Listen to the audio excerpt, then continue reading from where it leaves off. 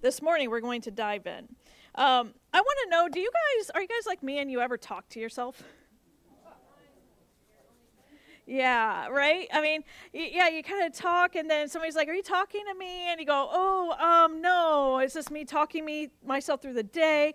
Everybody I think does this. Well, what do you say when you talk to yourself? I'm not talking about normal stuff like, okay, I can't forget the milk today, and I can't forget to, pick up Jillian from here, and, because it was bad the last time I don't know if I've ever forgotten you, but, it would be bad if I forgot her. I'm not necessarily talking about that kind of talking to self. I'm talking about self-talk, the stuff that you say over and over and over again in your mind. What do you say when you talk to yourself? If you're a lot like a lot of people, including myself, unfortunately, you get stuck in what some people, what some call a negative loop of thinking, a negative loop. You can continue to think about things that are often not helpful, or they're even often harmful to you or to others. For example, if you're driving in traffic this morning, you may not think, "Oh, God bless all these amazing, good drivers out in Pinellas County this morning. Oh, they're wonderful," right? You're probably thinking, "Oh, there's just a bunch of idiots everywhere I go. They drive like maniacs. They're teaching their kids to drive like maniacs." In the morning, you might think, "Oh, I've got so much to do today. I've been guilty of that." And then at the end of the day, you wrap things up and you go, "Man, I didn't get much done today." Just full circle. If you think about money, your negative self-talk might be, "I'm always just going to struggle in life." If you think about relationships, you might think, "I can't trust anybody." When you do something wrong, if you're like many people out there, you'll say something derogatory towards yourself. You'll say, "Man, you're an idiot. You're always going to mess up in life. You're a failure. You can't do anything right." The question is, what do you say when you talk to yourself? And the reason I'm asking that question this morning is because what you say to yourself matters more than what you think. Scripture tells us in the book of Proverbs, and specifically the Good News translation, it says this. It says, "Be careful how you think. Your life is shaped by your thoughts."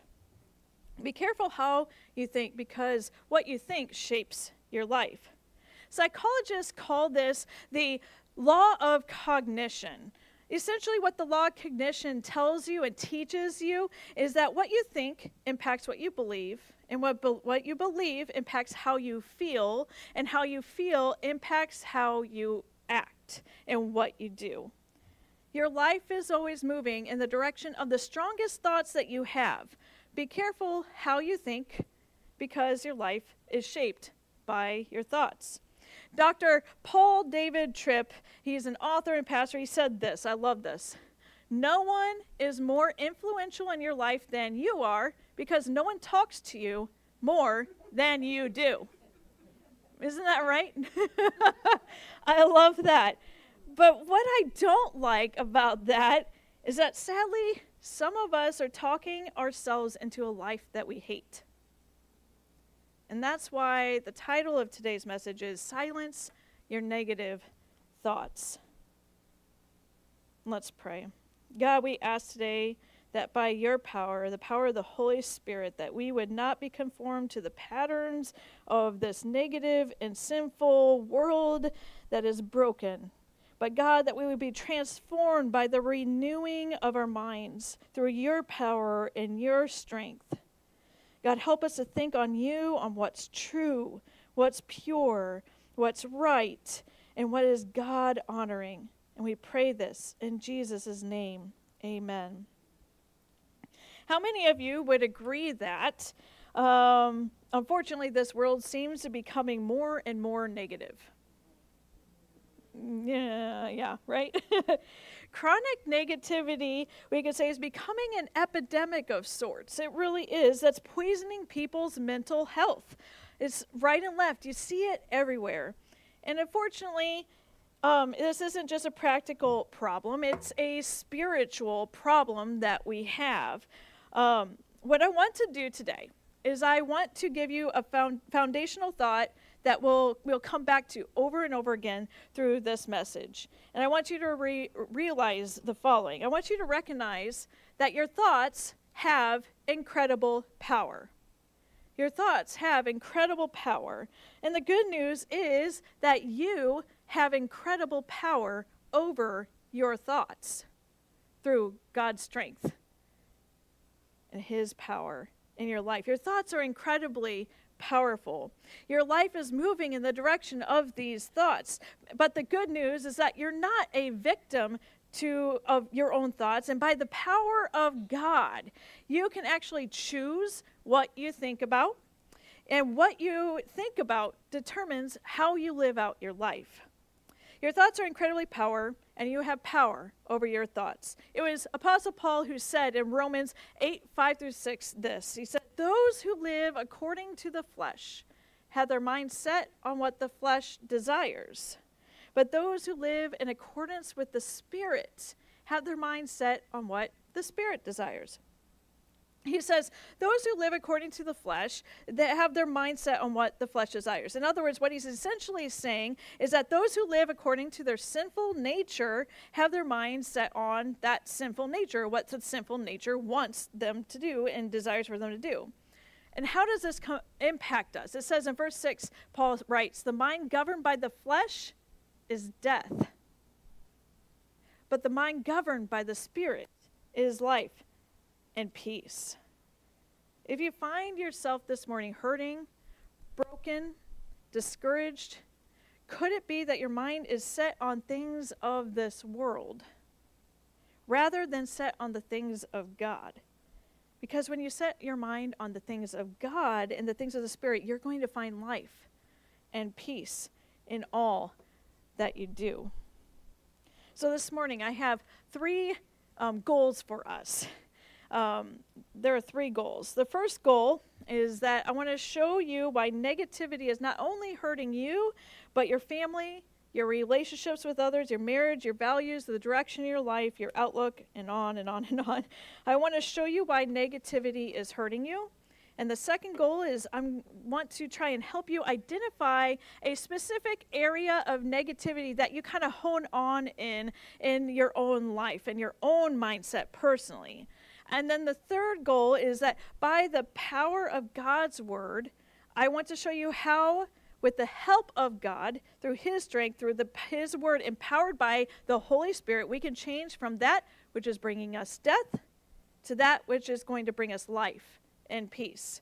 So there's three goals. So we're going to start with the first one. Why is negativity so toxic to us? Why is negativity hurting you holistically and those around you? And at its root, we need to understand that what we have is called a negativity bias. We're biased towards that which is negative. That's part of our sinful, broken nature that we're born into. We have a tendency to navigate this way, to go this way in our thinking. Neuroscience actually shows us this, that negative events imprint on our brains more quickly and linger longer than positive ones. They just stick easier than the positive things. Negative elements, sometimes bad, something bad, something tragic, sometimes maybe something unfortunate that hits our brains, it just sticks longer than the positive ones. That's bad news, right? that's a bummer to hear that. Well, really? Why? I can prove this with a few examples. What do you think spreads faster on social media? Something positive or something negative? Negative. On a news station or on a news app, which stories gets the most views or clicks? The negative ones or the positive ones? The negative ones, right? They say in media, they say if it bleeds, it leads. And then maybe for you, maybe you have a presentation, maybe I have a sermon that I'm sharing and I'm nervous about it, or maybe you're nervous about it and you do the presentation. I'm doing the sermon this morning and wow, 5 people come up to me or 5 people come up to you and say, man, this was great. This is how it changed my life. These are some steps. And they really say, man, that was one of the best things ever. You crushed it. That was powerful. I love what you did, right? And you're thinking, all right, that's great. 5 people loved it, but then you have one person that gives you a negative comment about it. At the end of the day, are you thinking about those 5 positive things that were said by those people, or the one negative thing? Are you lamenting that one negative thing that one person told you? If you're anything like me, you're lamenting over that one thing that person told you and not thinking about the 5 positive things that you heard. I'm lamenting that negative thing because it sticks. It lingers longer than the positive ones. And what happens to us is this chronic negativity. It sends us into a constant state of flight or fight, and we're actually wired this way. It's not initially bad until it becomes bad.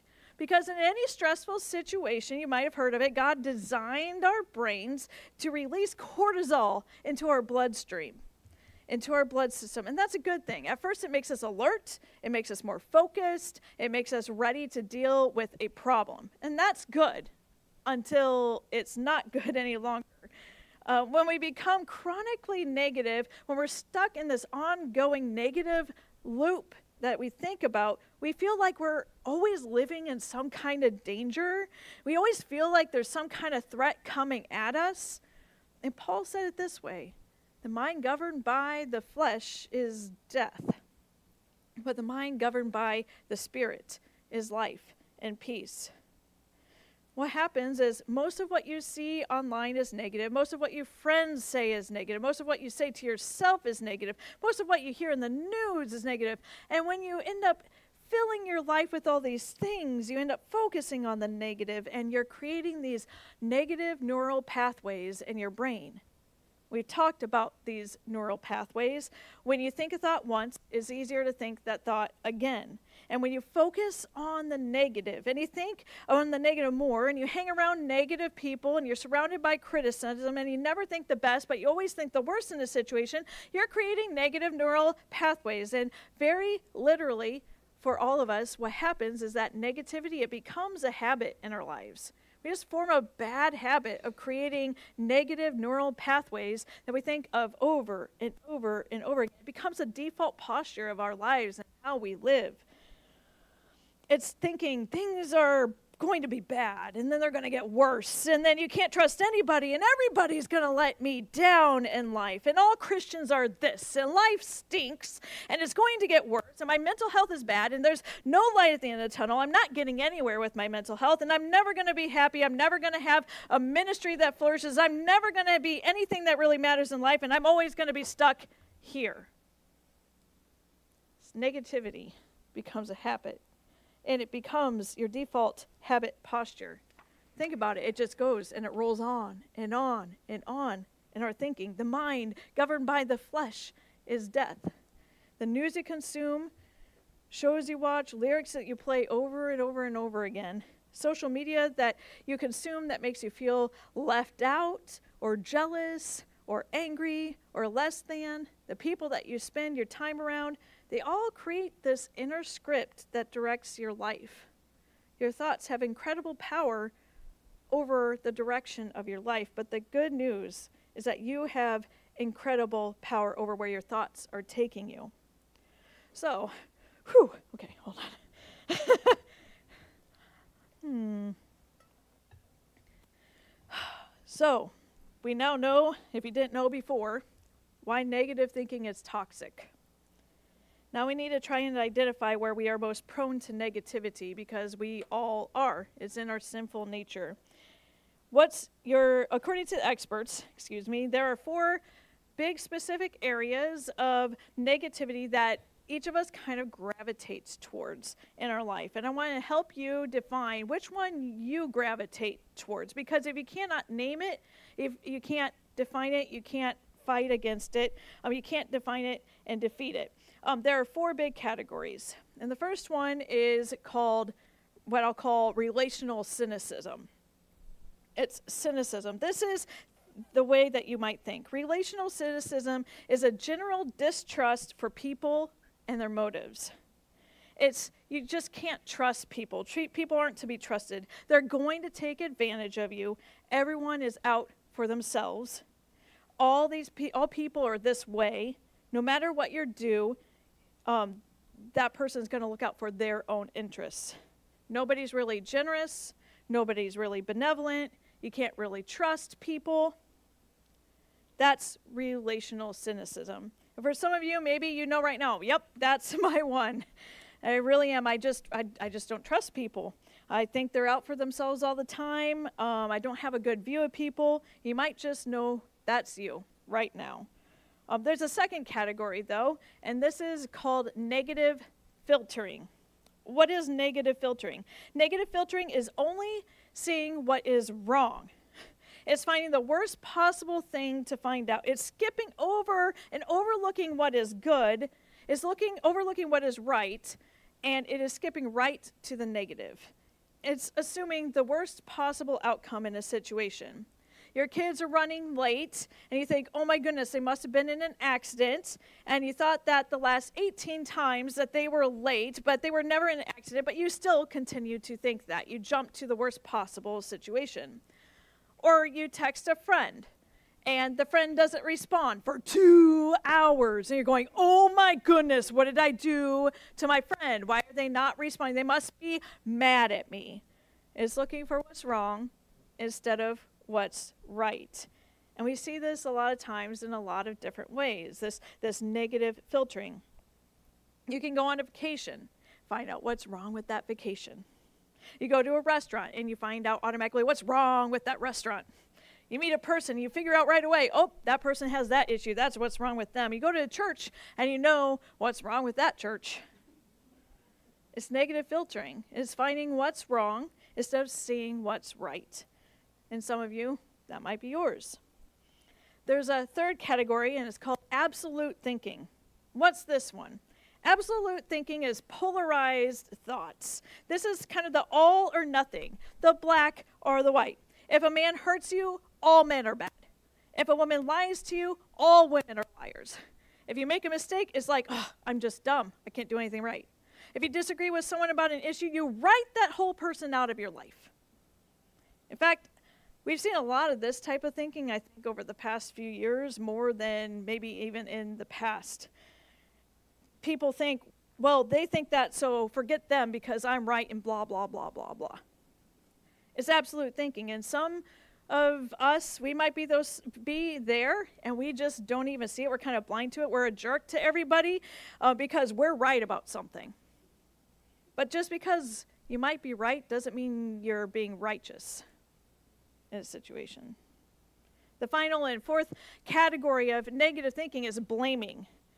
What is the area of blaming? Blaming is kind of playing the victim card. It's always believing that you are a victim of your situation. The reason why you're where you're at in life is because someone else did something to you and got in your plan or way, or took your toy, or didn't give you a chance, and you feel like you don't have control over what's happening to you. You're just a victim of life and its circumstances. And there's no way for you to get ahead in the world because the world is just stacked up against you. There's just no way. All of these categories, all of this raises a question. If you find yourself in one of these patterns of thinking, in one of these categories, being constantly jealous or critical or discontent or assuming the worst, if you're hard on other people and negative about people, or maybe even if you're hard on yourself, can you change? Is it possible to change? Which leads us to the third goal for this morning. Can you shift from a chronically negative mindset to one that's full of faith and reflects the heart and character of God? Can we shift? And the answer is yes, you can, but it's not easy. It's not easy. I want to share with you an interesting study, and then we're going to get into looking at David in a moment, King David. But the study was an imaginary new surgical procedure.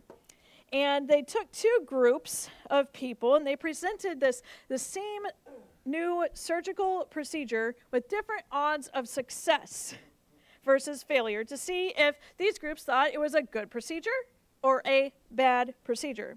The first group, they said, hey, there's a 70% chance of success in this surgery. And the other group, they said there's a 30% chance of failure. That's what they told them. Essentially the same odds, but a different way of presenting this procedure and the results. They asked the first group, hey, if there's a 70% chance that this is going to succeed, is it a good procedure or a bad procedure? And as you might expect, the majority said, oh, this is actually a good procedure. This is good. To those who were on the other side, the side that thought there was a 30% chance of failure, they asked them the same question. Hey, is this a good procedure or a bad? And they said, it's bad. This is a bad procedure. This is no good. And you might expect that hearing those questions.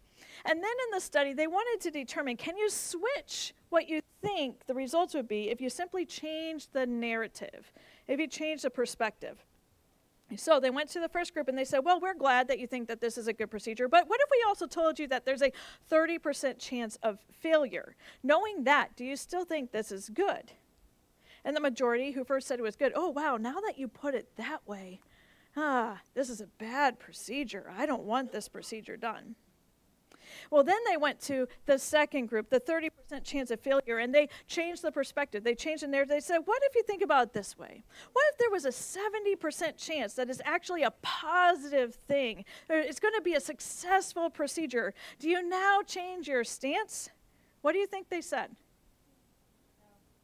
Those who said it was bad initially, even after the switch, still said it was bad. Proving that you could change your perspective, but to change from negative to positive is not natural and it's not accidental. It takes intention. You might need a little supernatural help from God and a little intentional work on your end, and this is where we're getting to. It really matters because your thoughts are more powerful than you think, and you have more power with God's help over your thoughts than you think that you do. How do you do it? How do we practically change?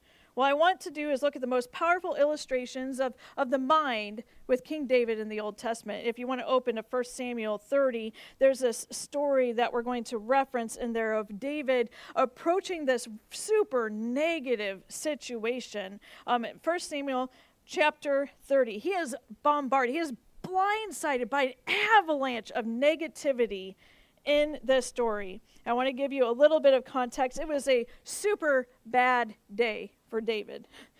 David, if you think about your week and maybe you had a bad week, David's was much worse. I can almost guarantee it. David and his troops had just come home from battle, and they tragically had discovered that an enemy force had burned their homes and kidnapped their wives and their children. So you have these warriors coming home, and they see the devastation. Their families are missing. Their children are gone. Things are burning to ash. And David thinks this just can't get any worse than this. But they burn our villages. Our families are gone. But it got even worse because his own men decided to try and turn on him and thought about even taking his life, about stoning him. It says, when David and his men reached Ziklag, they found it destroyed by fire and their wives and sons and daughters taken captive. So David and his men wept aloud until they had no strength left to weep. Some of you might feel close to that right now. Maybe you're hurting so deeply with something that's going on in your life. There's so much pain, anxiety, fear, and you've wept. You just wept aloud because it's just so heartbreaking. It's so hard to process. It's so hard to get through. It's so negative. And you just have no more strength left to weep. Maybe you're kind of close to that. And David, he's just greatly distressed too. He says he was distressed because the men were talking of stoning him. Each one was bitter in his spirit because of his sons and daughters, of the whole situation, of everything that was happening. It's a worst of worst kind of situation. It's negative, just thrown, this avalanche heaped upon David. And in the middle of one of his worst and lowest moments, Scripture says this in verse 6. But David found strength in the Lord his God. David found strength in the Lord his God. In the middle of an avalanche of negativity, he found strength. And some of you, it's time to find some strength this morning. For me, it's time to find some strength this morning, not in our own power, not in our own positive thinking, but in the power of a life-changing presence of God in our life. David found strength in the Lord. And I love how King James Version translates this. The King James Version says, David encouraged himself in the Lord his God. Some of us are in a world of chronic negativity. We're in a world of chronic negativity. We need to learn how to encourage ourselves in the Lord. We need to learn how to do this, to learn from David and to do this. And what did David say? You look after verse 6 and you go, well, how did David do this? I don't see any words. I don't see any scripture that he quoted. There's nothing. It just goes on with the story, and eventually they end up finding their families and getting their plunder, or what was plundered from them, taken from them, and bringing it back and celebrating that because God helped them after this time of David encouraging himself in the Lord. But what does David do? What does that mean? What can we do? How can we learn from him? And the answer is we don't know here because Scripture doesn't tell us, but we do know what David said other times and other places. And it's very likely that he said similar things to what he says here. Similar things in other places that he says here. So let me give you a couple of examples of this. Psalm 103 verses 1 through 2 says, "Praise the Lord, my soul, oh my soul." And that's not like just a sing-song. It's like, hey, soul, wake up, praise the Lord. It's more of a command to his own soul to praise the Lord. All my inmost being, praise his holy name. Praise the Lord, my soul, and forget not all his benefits. Forget not who God is and what he has done for you. The one who forgives your sins and heals your diseases, who redeems your life from the pit and crowns you with love and compassion, who satisfies you with desires and good things. He says, hey, David, remember self. He's talking to himself. He's encouraging himself. Remember, God anointed you as king. He chose you. Hey, he sets you apart. He delivered you from the lion and the bear. He gave you faith and the courage to stand against the giant. Remember Goliath? Remember that he protected you from the spears of Saul. Remember who God is. Remember that he never leaves you. He never forsakes you. And he encourages himself in the Lord. And then in Psalm 103 verse 8, it says this. David writes, "The Lord is compassionate and gracious, slow to anger, and abounding in love." Who's ever heard that verse before? A few of you? Okay. I'm going to ask you, are you sure it's that verse? Are you sure it's that verse? Because David also said this in Psalm 108, but he says it again in Psalm 86:15. "But you, Lord, are a compassionate and gracious God, slow to anger, abounding in love and faithfulness." Anyone heard that one before? Are you sure it was that one and not the other one? Yeah, maybe it was this one too. Psalm 145:8. "The Lord is gracious and compassionate, slow to anger, and rich in love." Have you heard that verse before? Are you sure? Was it a different one? Was it the one before or the one before that? Because evidently David wasn't very creative, was he? When he's talking to himself, he said the same thing over and over and over again. The Lord, he is gracious. He is compassionate. He is slow to anger. He is rich in love. He is righteous. He said it again and again. Not very creative. And what's crazy is that David wasn't even the first person to say that. He was copying it. You know who he plagiarized? God. He copied God. God was the first one to say that in Exodus 34. What's interesting is when things got bad, David didn't have to go searching through his Bible and doing a Google search on a good Bible verse to look up in the situation that he was in. He had already hidden God's word in his heart, which is so appropriate because when Dr. Lennox was here last week, he was talking about the unshakable joy that comes from the Scripture. He talked about what? Hiding God's word in our heart. He had it hidden. He knew that God said it about himself, so he was going to tell himself that that's who God was to get through his situation. He said the same thing to himself over and over and over again. He encouraged himself in the Lord. And I want to give you a tool to help you encourage yourself in the Lord this morning. You ready for it? one of the greatest tools that I can give you is to start acting like a cow. I'm serious. Start acting like a cow. Sounds kind of funny, but what does a cow do? One of the things a cow does is something called ruminate, which is really, really cool. What does it do? It takes a mouthful of grass and chews it, swallows it, and then throws it back up in its mouth, and then chews it, gets every bit of nutrition, swallows it, and then throws it back up again in its mouth and chews it again. Anybody ready for lunch? Besides being really cool, that's really gross, right? But why does a cow do that? It's because he wants to get every bit of nutrition out of that grass that he has taken. So the cow ruminates. And it's interesting that the same Hebrew word in the Old Testament translated as meditate can also be translated to ruminate. Ruminate, meditate, chew, enjoy. Get every bit of spiritual nutrition from God's word over and over and over and over and over and over again until God's word is hidden in your heart. So when you find yourself in a tight situation, you don't look for a verse. You've already got one here that you can recite, that you can encourage yourself in the Lord with. David said this, the Lord is slow to anger. He's compassionate. He is gracious because he's been meditating on that. He's been ruminating on that, what God said about his character. And so we need to learn how to meditate on God's word. I shared with you a few times that during my sabbatical, God worked on my heart performing soul surgery. I know that God's been doing the same thing on John's heart.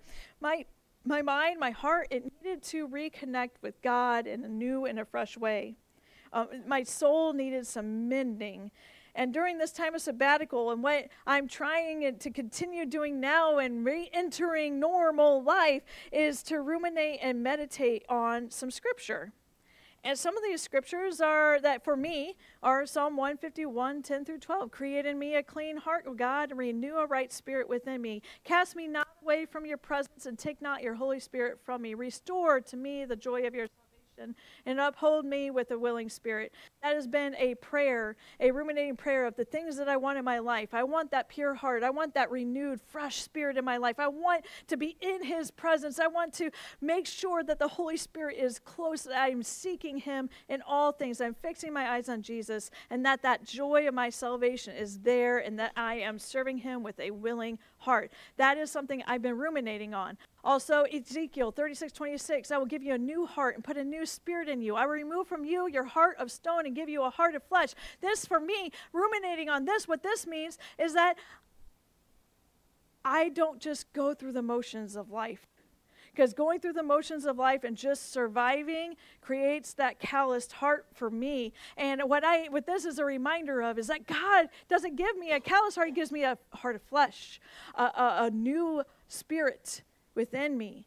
I've ruminated over Isaiah 40:31. But they who wait on the Lord shall renew their strength. They shall mount up on wings like eagles. They shall run and not be weary. They shall walk and not faint. Whenever life speeds on by and I'm caught up in the whirlwind, I go, oh, wait, hold on. I have to wait on the Lord. He's going to renew my strength to face whatever's ahead in my day, to face whatever's ahead in my week, and I need to be on pace with God so that I walk and not faint, that I run and that I don't grow weary. I ruminate on these things, and as I ruminate on these scriptures and I get them in my heart, these passages, they start to heal me. They start to change me. They start to transform my heart, my mind, and my heart and fill me with joy, with power, with strength to face whatever this negative world throws at me and gives me victory over these things. My mind starts to be different and act different. And I'm in that process. Man, I'm telling you this, the message I'm sharing today, I'm right there in that process. So I am learning and growing in this for sure.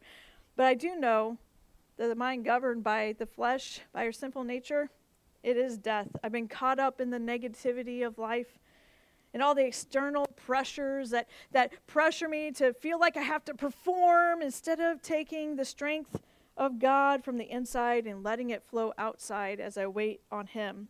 And today, I'm growing, I'm different, I'm being transformed, and you can be too.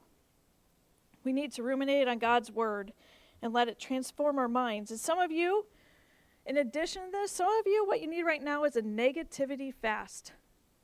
We talk about fasting from food. We need a negativity fast. I'm serious. Whatever it is that's freaking you out, that's got you worried, that's got you thinking negatively, watching the news. Maybe some of you watch the news every day. You like to be mad and ticked off at everything, so you turn it on. You just, I can't believe the world that we live in is just falling to pieces, right? You read the news every day or you watch the news every day nonstop. It's on all day long. Turn it off. There's so much peace that comes with just turning it off. But not reading it, not opening it up to fasting from the negativity that we're constantly feeding ourselves that's creating those negative neural pathways in our lives. Sometimes we need a fast from constant news.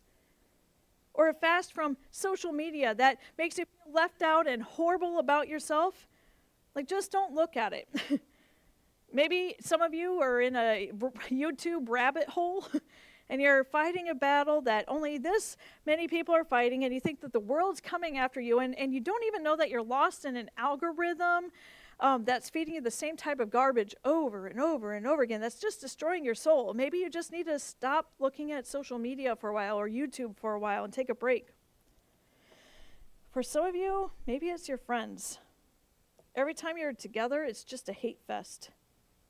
You get together and you criticize the church, you criticize those people, you criticize that group, and you criticize. Your thoughts are incredibly powerful, and you have power over your thoughts. And we can do something to change the power or the pattern of our negative thinking. We can encourage ourselves in the Lord, we can ruminate on God's word, and we can fast from the things that feed negativity in our lives. So earlier, we rewind, we went over 4 big categories of negativity. And you made a note of what those are. And to end this morning, what I want to do is give you a spiritual truth for each of those categories based on Scripture to ruminate on in each of these categories. If you find yourself leaning towards one of these lines of thinking, I would invite you to get out your phone because it's too much to write. We don't have an hour for everyone to write down every sentence that's going to be in here. But if you have your phone, or later you can revisit on YouTube or Facebook and rewind and screenshot or take notes later. But these are some power thoughts, these Scripture power thoughts to combat these ways of thinking when you find yourself going down neural pathways. When you're faced with the negative thoughts, you can ruminate on these and repeat them over and over again. So I wanted to give you a moment to get out your phone to take a picture. And maybe you take a picture of all of them because maybe you think somebody might enjoy getting this power thought too. They've said, man, I don't know how to stop thinking this way. I hate thinking this way. And maybe something will help a friend that you have as well. So, you ready? If you find yourself battling with cynicism, remember, you don't trust people. People are bad. They're not generous. Okay. You might say this power thought for Scripture over and over again. With God's help, I will get rid of all bitterness and skepticism. I choose to believe the best about others and be kind, compassionate, and loving. I will love and forgive others as Jesus has loved and has forgiven me. And you ruminate on that. Whenever you think about a person, man, I just can't touch that person. People are not good. Instead, pull this up on your phone. Pull up the picture and go, okay, God, with your help, I will do this. If yours is negative filtering, you jump right over everything that's good and you jump to the worst possible outcome. You're thinking about the negativity. You can ruminate on this. God, by your power, I take every thought captive and make it obedient to the truth of Christ. Because you are good, God, I choose to think on what is good, right, true, helpful, and worthy of praise. As I trust in you, your peace will guard my heart and soul and mind in Christ Jesus. Help me to think ungodly things. If yours is absolute thinking, if you are thinking, black and white, I was wrong by this person, so they're all wrong, and this church did this, so all churches, whatever your absolute thinking line of thinking is, you could say this: as Jesus loved and accepted me, I will love and accept others. This is God's word.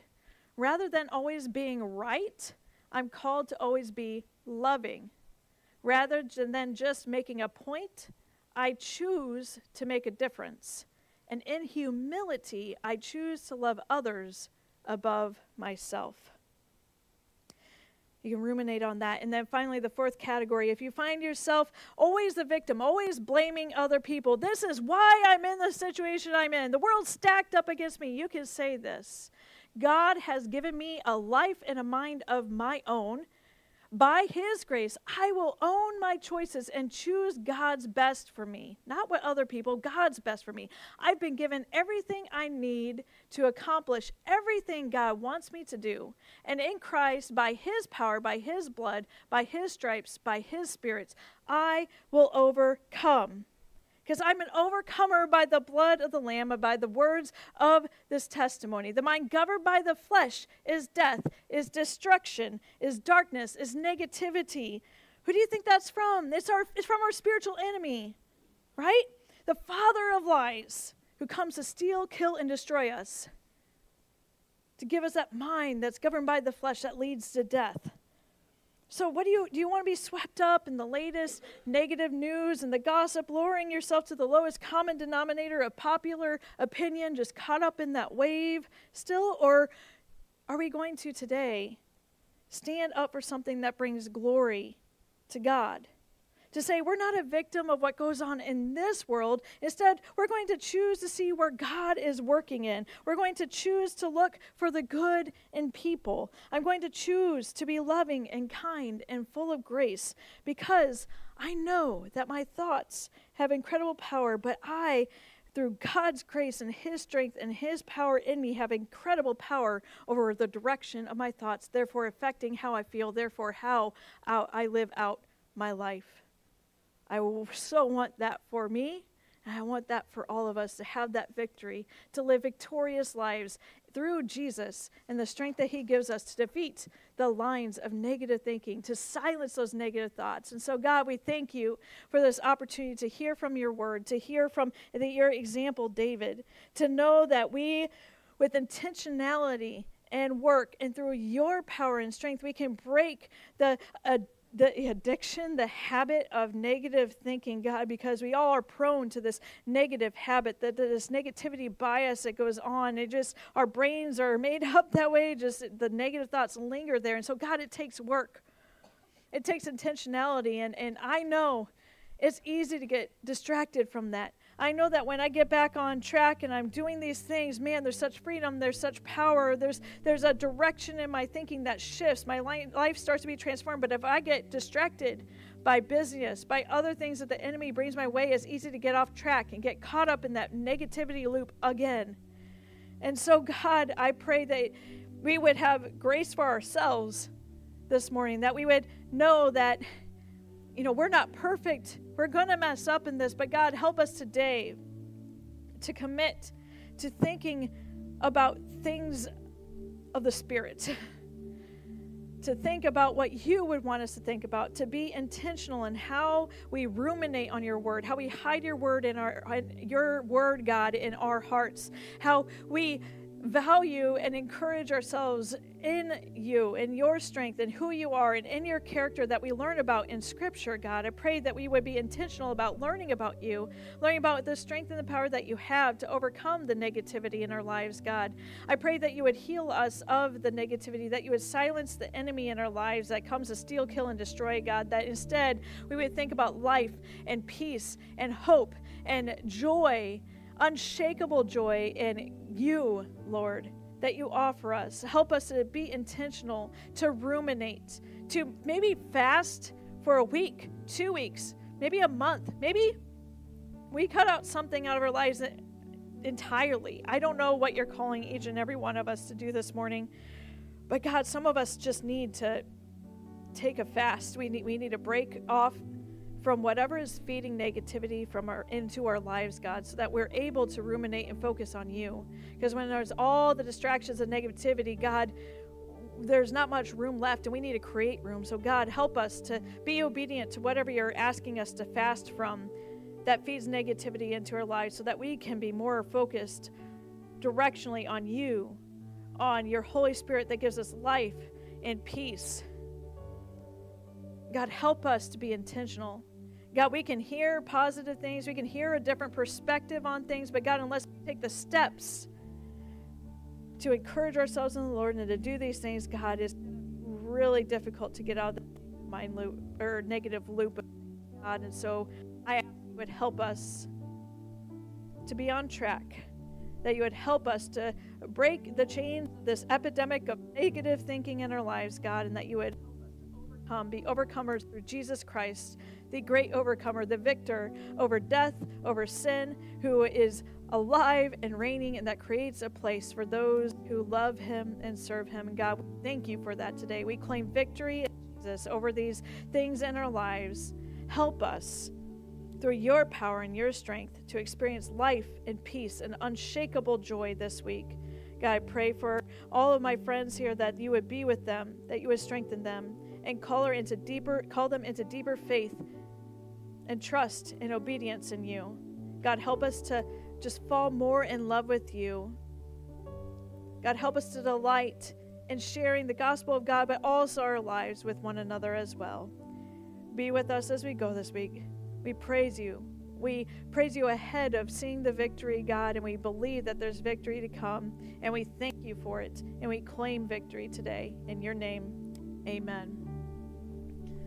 Amen. Well, we just want to remind you this morning as you leave about our tithes and offerings. The plates are located at the doors, and there's a variety of different ways. Also, turn in the blue cards as well to me, or you can put them in the plates as well. We want to invite you back next week as we continue in our Peace of Mind series, and I'm trying to think what next week is. Oh, yes, dealing and healing from trauma in your lives. And not just is any kind of trauma. So that's what we're going to be addressing next week in this series. God bless you. Have a wonderful week. We look forward to having you back joining us. God bless.